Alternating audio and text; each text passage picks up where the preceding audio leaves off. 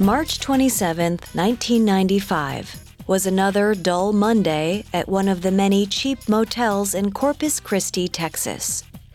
The check-in desk had already seen their regular share of out-of-towners, road trip pit stoppers, and low-rent lovers.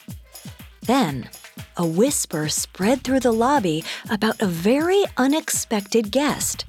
Selena was outside. 23-year-old Selena Quintanilla was one of the hottest Latin pop stars in America. She dominated the Tejano Music Awards for 9 years running and had received a Grammy for her album Selena Live a year prior. Everyone in Corpus Christi knew that the singer lived in the city. But what could she be doing here? The staff wanted to find out. They grabbed their notepads and rushed outside to beg Selena for autographs. Passers-by noticed, and before she could even make it to the front door, the star was surrounded by a mob of fans. It was so overwhelming, she had no choice but to turn around and head back to her car. Her casual visit clearly wouldn't be happening today. So, who was Selena there to meet? Not a high-powered record executive or a fellow musician. Not a sordid secret love affair. Inside the motel was her recently fired fan club president and a loaded 9mm pistol. That day, Selena's fame saved her life in the nick of time.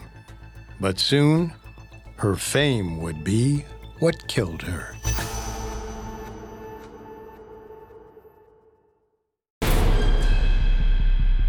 Welcome to the Dark Side of, a Parcast original.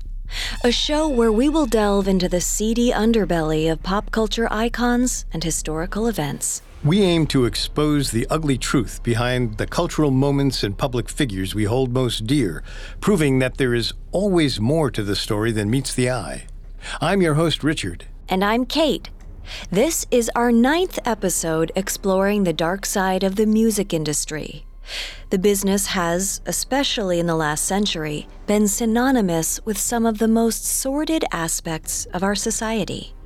From rampant drug use to the exploitative creation of pop stars to brutal violence and murder, the industry can be a volatile and dangerous environment. You can find episodes of The Dark Side of and all other Parcast originals for free on Spotify or wherever you listen to podcasts. To stream The Dark Side of for free on Spotify, just open the app and type The Dark Side of in the search bar. At Parcast, we're grateful for you, our listeners. You allow us to do what we love. Let us know how we're doing. Reach out on Facebook and Instagram at Parcast and Twitter at Parcast Network. And if you enjoyed today's episode, the best way to help us is to leave a 5-star review wherever you're listening. It really does help us. This week, we're looking at the short and tragic life of Selena Quintanilla, who is remembered as the Queen of Tejano. In the 80s and 90s, she became one of the first Latin artists to successfully cross over into mainstream American pop. But her youth, naivete, and unprecedented fame left her vulnerable to threats lurking just beyond the spotlight.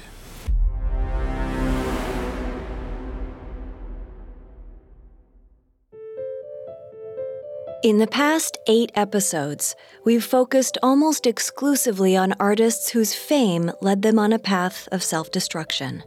In many of these cases, drug abuse, violence, and crime were hidden from the public eye under the shiny veneer of celebrity.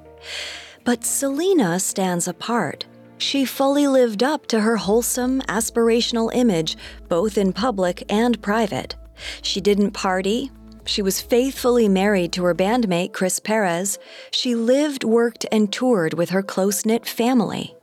She was a happy, determined, bright young woman who saw the best in people. And that was her downfall. Selena never allowed herself to be corrupted by the music industry's pressures. Long hours and stressful tour schedules never dulled her passion. Public scrutiny never scared her away. When others tried to constrain her, she found a way to push the boundaries. But the more willing she was to give, the more the music world would take. Her optimism and desperate quest for independence led to her early death at age 23, when she was shot by the president of her own fan club. Selena's life ended the way it began, in the pursuit of fame. She was born and bred for the stage. Her father, Abraham Quintanilla Jr., had been a musician himself. When he was in his early 20s, he was the frontman of an up-and-coming pop group called the Dinos. Based in Corpus Christi, Texas, the Dinos released their first single in 1959 to local acclaim. Their second single reached the Texas Top 40 charts, earning them airplay from stations across the state. But just as soon as their star began to rise, the band's success stagnated. They were a group of Latino men competing in the white-dominated pop world. Their race limited their mainstream popularity, and their English lyrics limited their appeal among Latino audiences as well. So they changed their name to Los Dinos and started singing in Spanish. This plan wasn't so well calculated. Now they were too Mexican to attract any mainstream attention at all, and their pop-centric tunes still put them at odds with Latino audiences who expected to hear Mexican folk music. Despite a few more local hits, Los Dinos never really took off. By 1969, the 30-year-old Abraham and his wife Marcela had a growing family to support, and touring wasn't paying the bills. He was forced to hang up his hat and settle down. But he didn't give up on music entirely. The Quintanilla children were required to practice music as soon as they were old enough to hold instruments. Their eldest son, A.B., learned the guitar and bass. Suzette played drums. And their youngest child, Selena, was destined to be a singer. One day, young Selena walked into the room while her father was playing the guitar and started singing along. What he heard blew him away. A.B. and Suzette were decently talented, but Selena was truly gifted.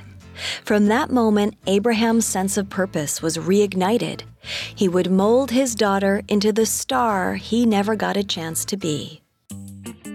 In 1981, when Selena was 9, Abraham formed the three children into a band and christened them Selena y los Dinos. The group got their start playing at school fundraisers, quinceañeras, and at the Mexican restaurant Abraham and Marcela owned. Every time they took the stage, Selena would steal the show. She had an enthusiasm and confidence that was one in a million. Even though their performances were small, Abraham trained them as if they were headlining at Madison Square Garden. As soon as he got home from work in the afternoon, the kids had to put down their homework, tell their friends goodbye, and get ready to practice. Initially, Selena didn't really care about music. She liked singing, but she didn't have much drive or motivation. After all, she was 9 years old. But then she realized she could use her status as the family star to compete for her father's attention. The harder she worked, the more she outshone her two older siblings. That sense of rivalry is what kept her going through each evening's several-hour rehearsal. 2 years after the band got their start, the family's restaurant went under. They lost everything in the bankruptcy proceedings: their assets, their source of income, and their home. The Quintanillas were forced to move in with relatives. With nothing left to hold him back, Abraham went all in on his musical aspirations. Selena y los Dinos graduated from small-time school concerts to paid gigs at weddings, fairs, and local events. Every weekend, the whole family loaded into a run-down old bus and drove across the state to wherever they could find an audience. This iteration of Los Dinos wouldn't make the same mistake as the first. They sang in Spanish and English, playing a mix of Latin folk and American pop known as Tejano. Many of their first songs were written by Abraham himself. The only problem was that Selena wasn't fluent at all in Spanish. This meant hours and hours spent sitting with her father as he helped her memorize the lyrics phonetically. Hours that could have better been spent on schoolwork. By the time Selena was in 7th grade, her grades were falling behind because of the long hours of performances and rehearsals. Time was something the children had to be willing to sacrifice. Under Abraham's roof, music came before everything, before studying, before friendships, before money. Abraham devoted so much time to managing Los Dinos, he couldn't hold down an outside job. Needless to say, the amateur teenage Latin pop group wasn't bringing in a massive profit, so the family's finances were rocky. They all slept on the bus while they were on the road to avoid the cost of a hotel room. When they needed money for food or gas, Selena would be sent out to sing for tips on the street corner. The unstable circumstances, combined with the constant togetherness, drew the family very close to each other, almost suffocatingly so. Abraham was a devout Jehovah's Witness, and he kept his teenage daughters under a watchful eye.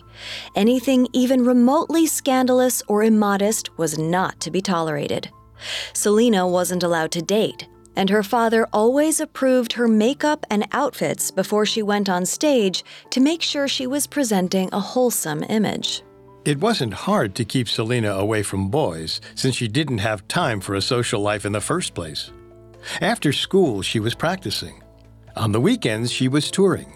In between, she missed more than a few days of school. In fact, she missed so much class time that her 7th grade teacher called Abraham in for a conference. She noted that Selena was probably a valedictorian quality student, but the chronic absences and exhausting hours were hurting her academic potential, and some of the other teachers thought it might harm her psychologically as well. If something didn't change, she threatened to report Abraham to the Texas Board of Education. In response, Abraham told the teacher to mind her own business and pulled Selena out of school entirely. From 8th grade on, she would be homeschooled. And with that, Selena's time was consumed entirely by music. Now that she could practice, eat, sleep, and study on the tour bus, there was barely any reason to go home at all. Los Dinos were on the road constantly, and with their precarious finances, skipping out on a gig was never an option. On more than one occasion, Abraham forced his 13-year-old daughter to go out and sing when she was sick or had a sore throat. Nevertheless, she did it with a smile. Did all of this amount to child abuse, as Selena's teachers suggested? Well, it's hard to say. Selena later acknowledged that the band's early years were grueling, and she was never really given a childhood. She missed out on friendships, school, all the normal parts of growing up. But she maintained that the sacrifices were all worth it for the chance to do what she loved. On the other hand, Selena said this after she'd broken through to fame. In the music industry, there's always an element of luck along with talent and hard work. Even with her intense level of dedication, there was never a guarantee that the stars would align just right for success. And if all those sacrifices hadn't led anywhere, would she feel the same way? Or would she look back on her childhood with bitterness, regretting all the opportunities she'd lost in the pursuit of something that never materialized? It's impossible to know for sure, because the stars did align for Selena. Around the time of her 15th birthday in 1986, she appeared on the cover of the Tejano Entertainer under the headline, "Selena y los Dinos make sudden impact on Tejano music industry." Later that year, the band had their first hit single, Dame un beso, which reached #1 on the local charts in El Paso, Texas. Fame came early and fast. At the 1986 Tejano Music Awards, Selena was nominated for Female Vocalist of the Year. No one expected the 15-year-old newcomer to win. She was up against a well-established star, Laura Canales. But in a shocking upset, Selena won. After that, Selena y los Dinos took off. They were booking bigger venues, selling pricier tickets. But the day-to-day was still mostly the same. Abraham continued on as manager, sound mixer, roadie, bus driver, and creative director. And despite their increased star factor, the family still barely made ends meet. Even though Selena was the front woman, an obvious star of the show, industry executives and promoters were reluctant to market her as a solo act. Tejano music was mostly dominated by men, and no one was sure if a teenage girl would be able to reach a wide enough audience to succeed. There were two established routes for a Latin act to break through into the mainstream music world, and Selena didn't quite fit into either.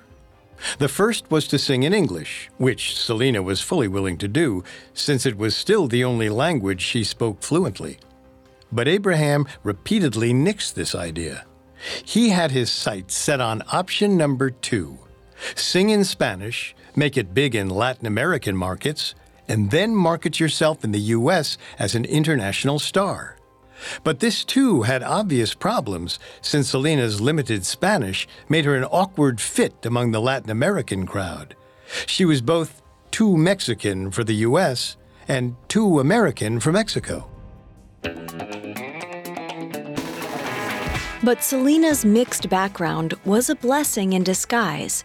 She attracted an audience of young Mexican Americans who, like her, didn't fully identify with either their family's cultural background or the Anglo-American culture around them. Los Dinos' unique blend of modern pop stylings and Mexican folk traditions made them a natural flashpoint for the new generation of Tejano. By the time Selena turned 18 in 1989, EMI Latin and Sony Music Latin both wanted to sign her as a solo act. Abraham chose to go with EMI, and by summer, her debut album was underway. Selena was still pushing to record an album in English, and by now, Abraham had relented. But when he broached the idea with the label, they weren't interested. They'd signed a Latin artist to their Latin division. If Selena wanted to sing in English, she'd have to go somewhere else. Nevertheless, when Selena released her debut album, in Spanish, in October 1989, it peaked at number 7 on the Billboard Regional Mexican chart. It was a modest success, but it was enough to prove the detractors wrong.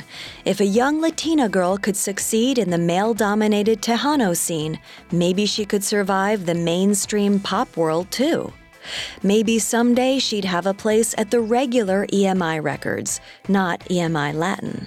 But to get there, she would have to struggle against the man who'd controlled her career from day one, her father. Coming up, Selena forges her own path into the spotlight. Now back to the story. At the turn of 1990, 18-year-old Selena Quintanilla was well on her way to stardom. Her debut album with EMI Latin was a modest hit. She was garnering coverage in the mainstream press. She'd even signed a deal to become a spokeswoman for Coca-Cola. But through it all, she was still living under the thumb of her father, Abraham. Selena had a curvy figure and magnetic charisma that lent itself to a sexy, sultry image. This was obviously a no-go for her conservative, ultra-religious father. The photo shoot for her debut album's cover art had already been a disaster. Selena chose her own outfit, a black bandeau top and a long, flowing skirt. When she walked out of the dressing room, Abraham was irate. Throughout the shoot, he stood to the side of the room stewing, leaving Selena distracted and uncomfortable. This wasn't a one-off either. On some occasions, Abraham actually halted photo shoots and forced his grown daughter to wash off her makeup. Nowhere was Abraham's controlling nature more apparent than in Selena's love life, or lack thereof. Even though she was an 18-year-old woman, she still wasn't allowed to date. This made it complicated when she developed a crush on her band's guitarist, 20-year-old Chris Perez.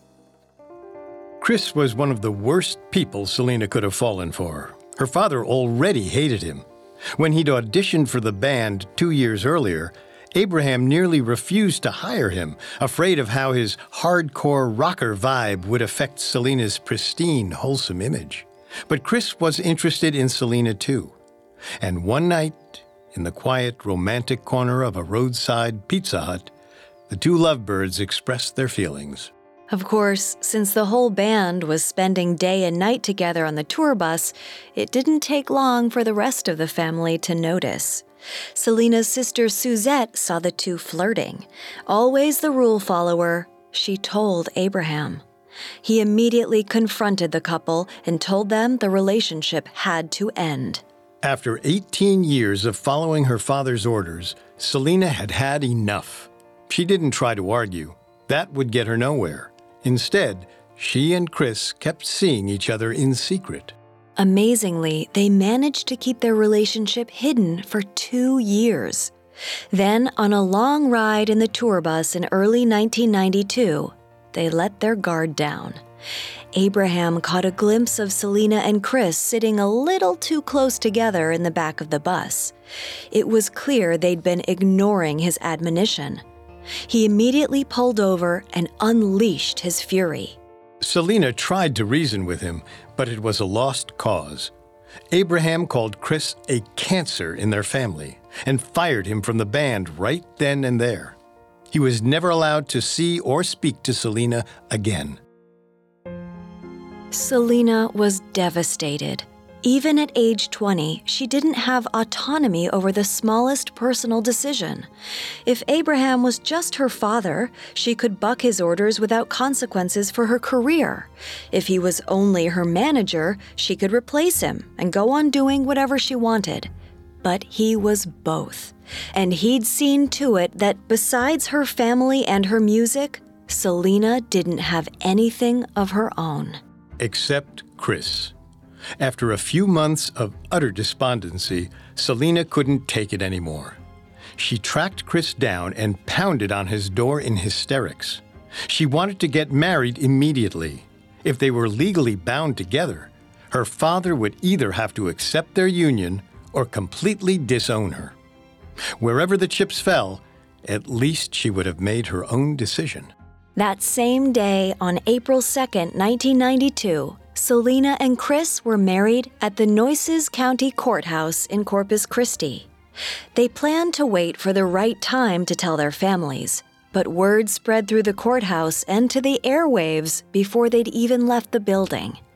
The whole Quintanilla family heard the news of their daughter's wedding over the radio. After a couple of days spent hiding out with Chris's family in San Antonio, the newlyweds returned to Corpus Christi. To their surprise, Abraham knocked on their door and offered a sincere, if businesslike, apology. He hadn't realized how serious Selena was about the relationship, and he admitted he shouldn't have tried to push them apart. He invited Chris to rejoin the band. Abraham had learned his lesson. His daughter was a grown woman now. She needed to have her space.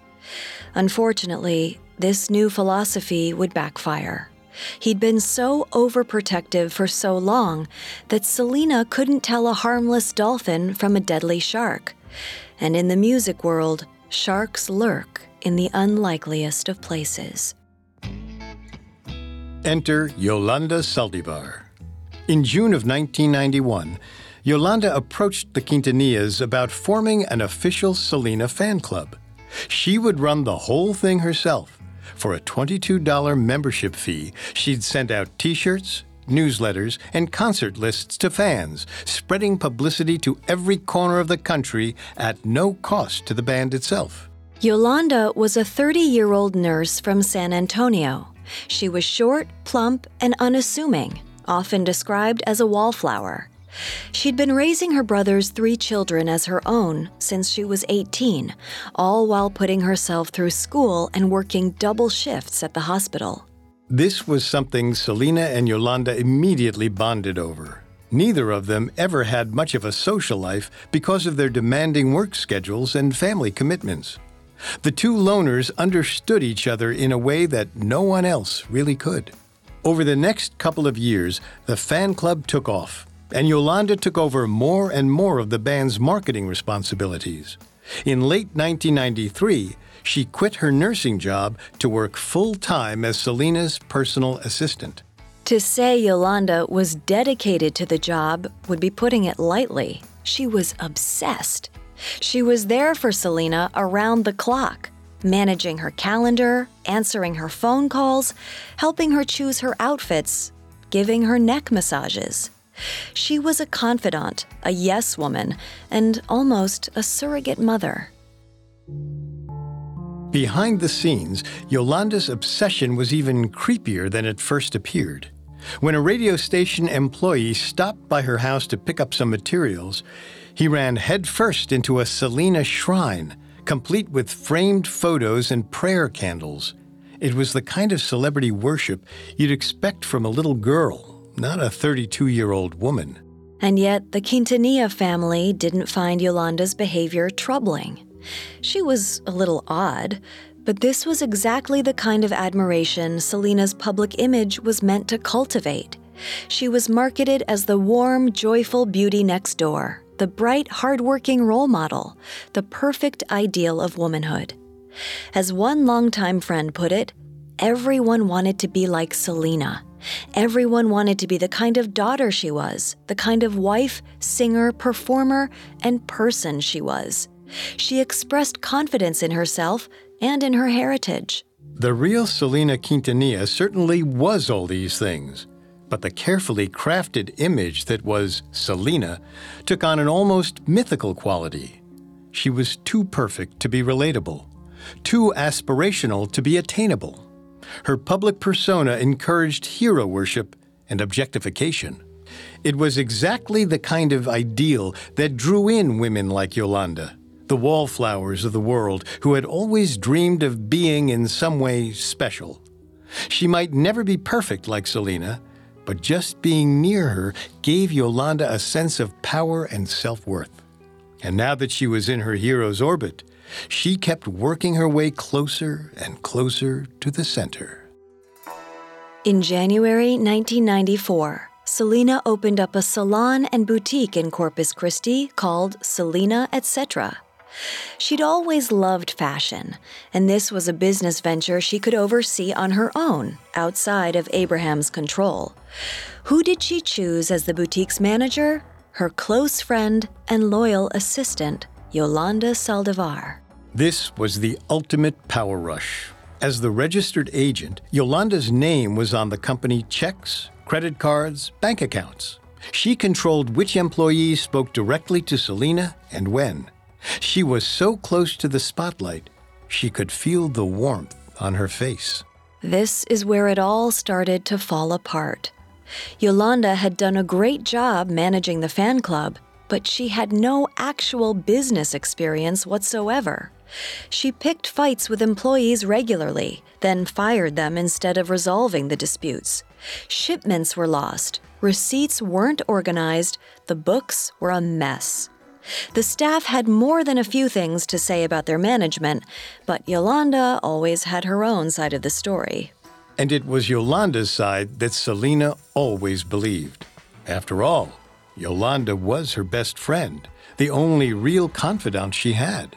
When Selena's fourth album, Amor Prohibido, was released in March 1994, it reached number 3 on the Billboard Latin chart, and its first single became the most successful Latin hit of the year.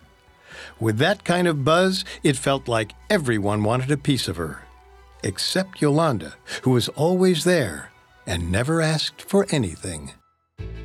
Yolanda's presence became even more important when Selena and Chris hit a rocky patch later that year. They were both under pressure because of the band's rising success, and they started arguing about everything from whether Chris was allowed to tour with other bands to whether heavy metal, which Selena considered devil's music, was allowed to be played in the house. Late one night in 1994, Selena and Chris had another petty argument after stumbling home from the tour bus. Selena went to bed, and while she was lying down, she stretched out her leg and kicked Chris's guitar off the edge of the bed. And whether it was a genuine accident or whether she was trying to provoke him isn't clear, but Chris fully believed it was the latter. Another screaming match erupted, and it escalated until Chris threw the guitar right past Selena, knocking over a table. Just 2 years into their marriage, both sides were thinking about separating. Selena thought she might have rushed into the marriage too quickly while they were both too young to handle the commitment. She leaned on Yolanda, who was always there to console her. Unlike the record execs and the audiences, and even her own family, Yolanda never tried to change Selena. She offered unwavering support, and she never asked for anything in return. But Yolanda was exerting her control in a more insidious way, by isolating Selena from anyone who might compete for her attention. When Selena and Chris were on the outs, Yolanda took his place, traveling alongside the singer, never missing an opportunity to point out how badly he was treating her. When problems arose at the boutique, she blamed it on other employees, driving a wedge between Selena and the rest of the staff. She wanted Selena all to herself. Yolanda didn't just want affection. She wanted the glamour and power that came along with being so close to her celebrity idol. And if she wanted to run in those glamorous circles, she needed something else too: money. In January 1995, Abraham started getting calls from fans who had sent in their fee to join the Selena fan club, but never received their merchandise packs. He looked into the club's bank records to check for discrepancies, and he noticed something odd. There were thousands of dollars missing from the account, and there were thousands of dollars worth of checks written out to Yolanda Saldivar, signed in her own handwriting. Coming up, we'll look at the tragic fallout of Selena's confrontation with Yolanda. Now back to the story.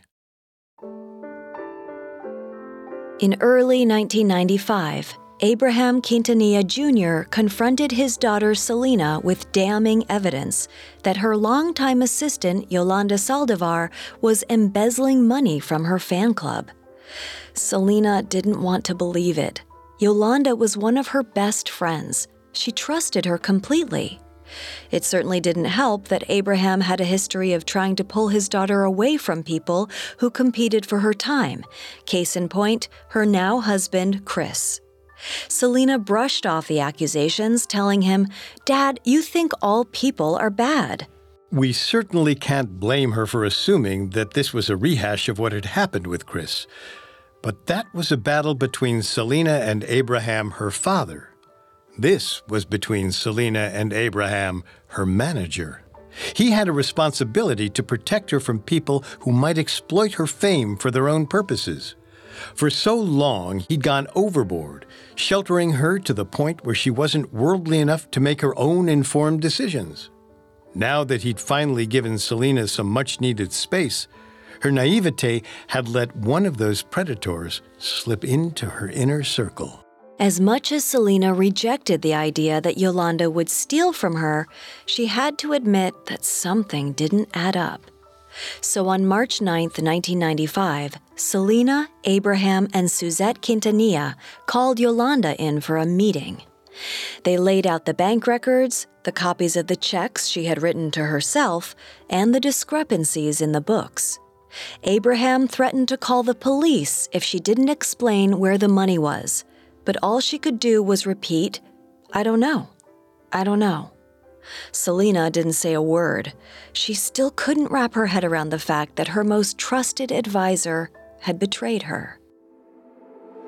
The Quintanillas decided to handle the problem themselves and let Yolanda resign quietly instead of pressing charges.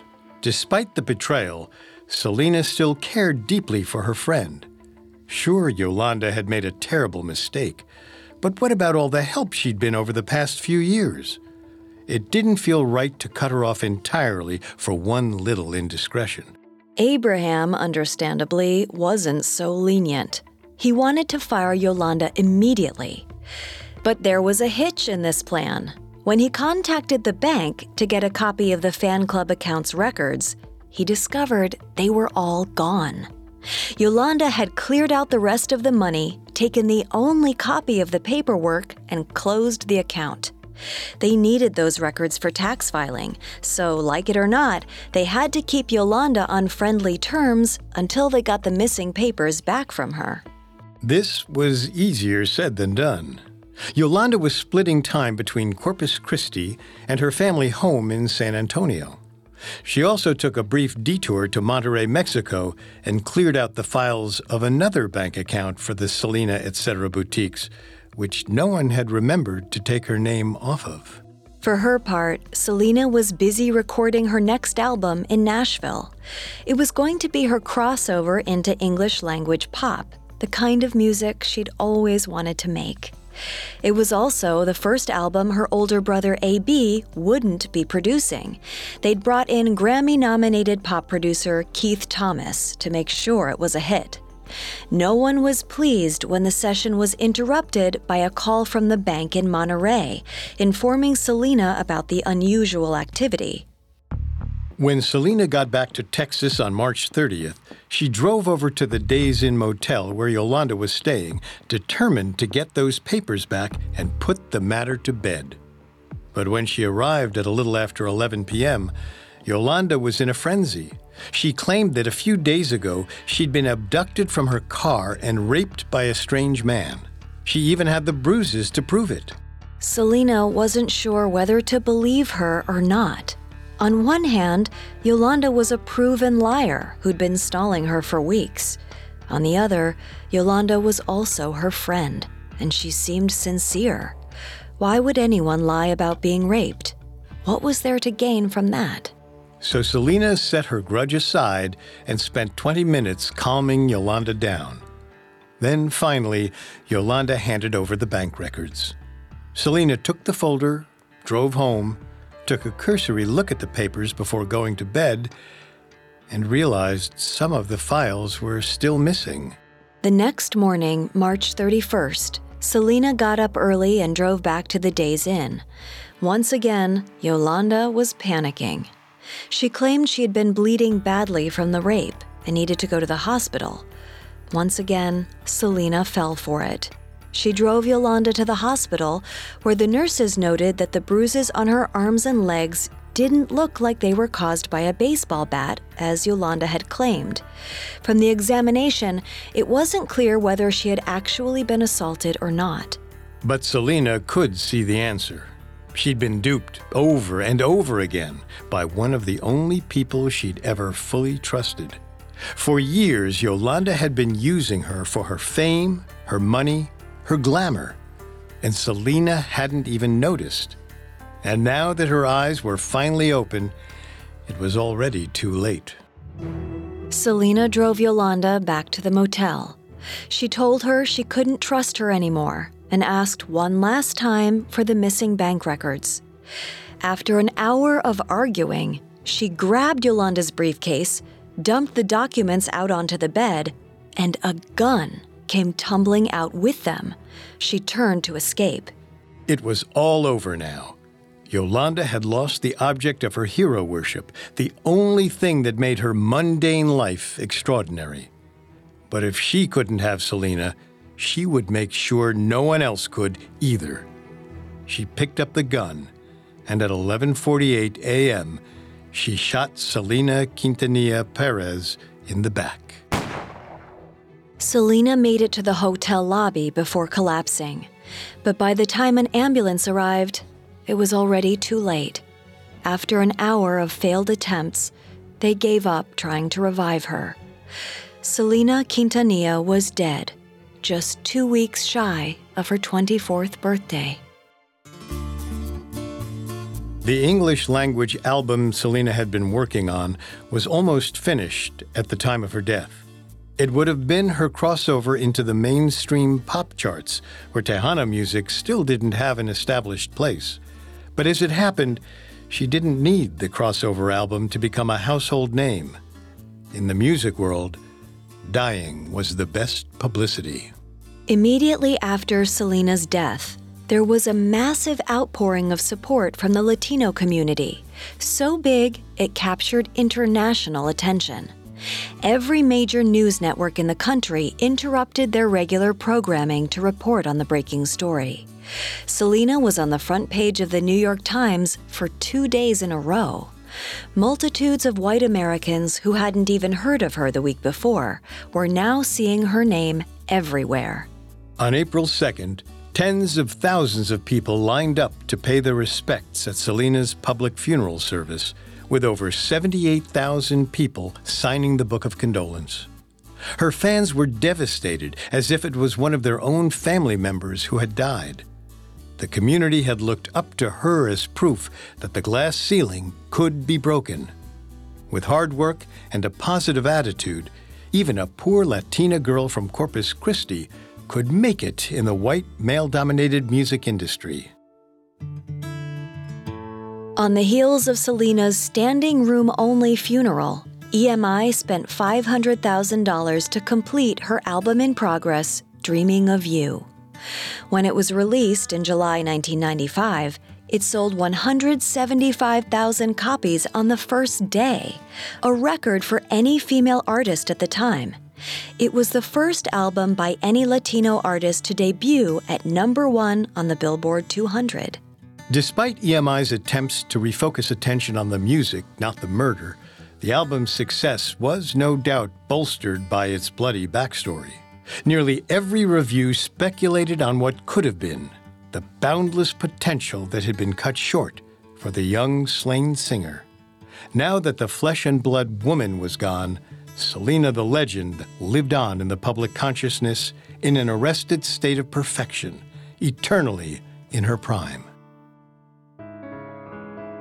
In October 1995, Yolanda Saldivar went on trial for first-degree murder. After 2 weeks, she was found guilty and sentenced to life in prison.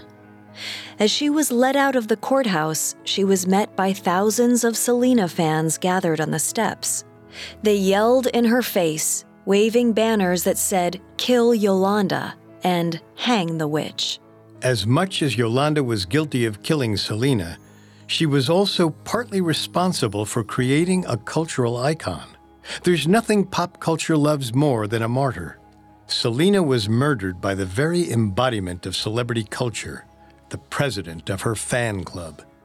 With one bullet, she ascended to mythical status as a warning of the dangers of fame. It's ironic that her death by celebrity worship only led to more fame and more objectification. Selena's lifelong struggle was against the forces of the music industry that wanted to commodify and control her, whether it was her strict father, who made all her decisions for her, record labels that pigeonholed her because of her gender and race, or fans like Yolanda Saldivar, who saw her as a glittering ideal instead of a person. In the end, she was never able to break free.